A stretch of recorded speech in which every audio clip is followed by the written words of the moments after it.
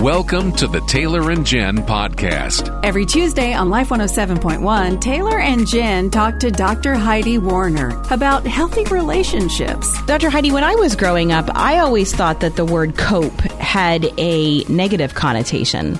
Yeah. Like somebody who was coping was just barely hanging on. Is that the right way to look at coping? I think it's better to look at it, what we are all doing to get through, whether we identify it specifically as coping or not. Okay. So coping really means just dealing with stuff. Okay. So coping could be a good thing. It's a great thing. We're all dealing with stuff every day. Let's just go back to this whole idea of 2020. Right. It's not a normal year.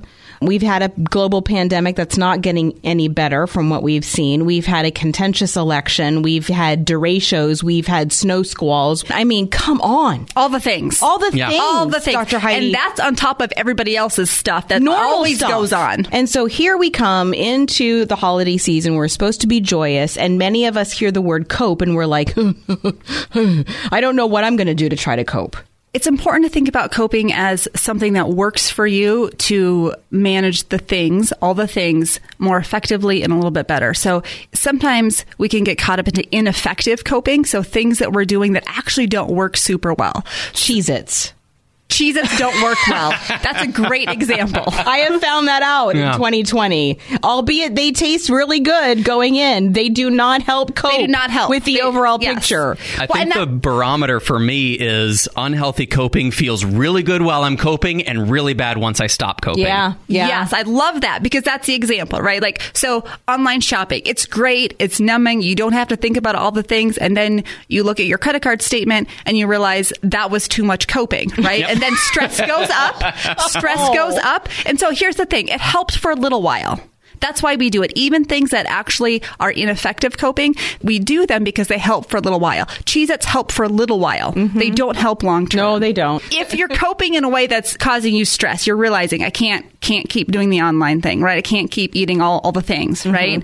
Step it back. Realize that it's helping you legitimately, but not helping you as well as it could be. So don't shop in isolation, maybe, is what a good thing to say. Go out with some friends and give yourself a budget, right? Pick your own budget. I feel like that's more helpful than someone else giving you a budget. But set some limits for yourself. As believers, we have to practice discipline, right? And we do feel better when we do. Buying one sweater instead of 5 is comforting. It's fun.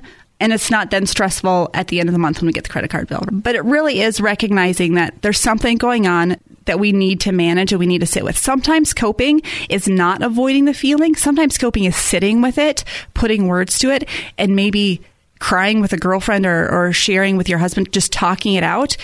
And it maybe involves tears, but then you feel better afterwards, right? Because coping is not just avoiding. That's hard. The sitting in it, like a giant blanket of grief and anxiety and sitting in it, putting your head down and feeling it because you need to. That's really hard. It's so hard. But it does help because, number one, you learn how to do it. And number two, I think it feels a little bit better on the other side. That's the thing. It helps you get to that other side. Yeah. Unless you're putting words to it, unless you're bringing it to God in prayer, honestly, with that raw emotion, you're not going to hear what he's saying. And I think sometimes there's that fear that if I sit with this hard thing, if I don't just numb out about it, I'm going to be overwhelmed. If I start crying, I won't stop crying. You will. You will. You do. I know that. You know that. So taking that first step, say, God, here I am. Here are all the things I don't want to talk to you about, but they're here. And then trusting that his Holy Spirit will meet you in that moment and you will get through it because he will and you will. The Taylor and Jen podcast is a product of Northwestern Media, a ministry of the University of Northwestern St. Paul. Is there something you'd like to hear Dr. Heidi talk about? You can send your suggestions to Heidi at life1071.com.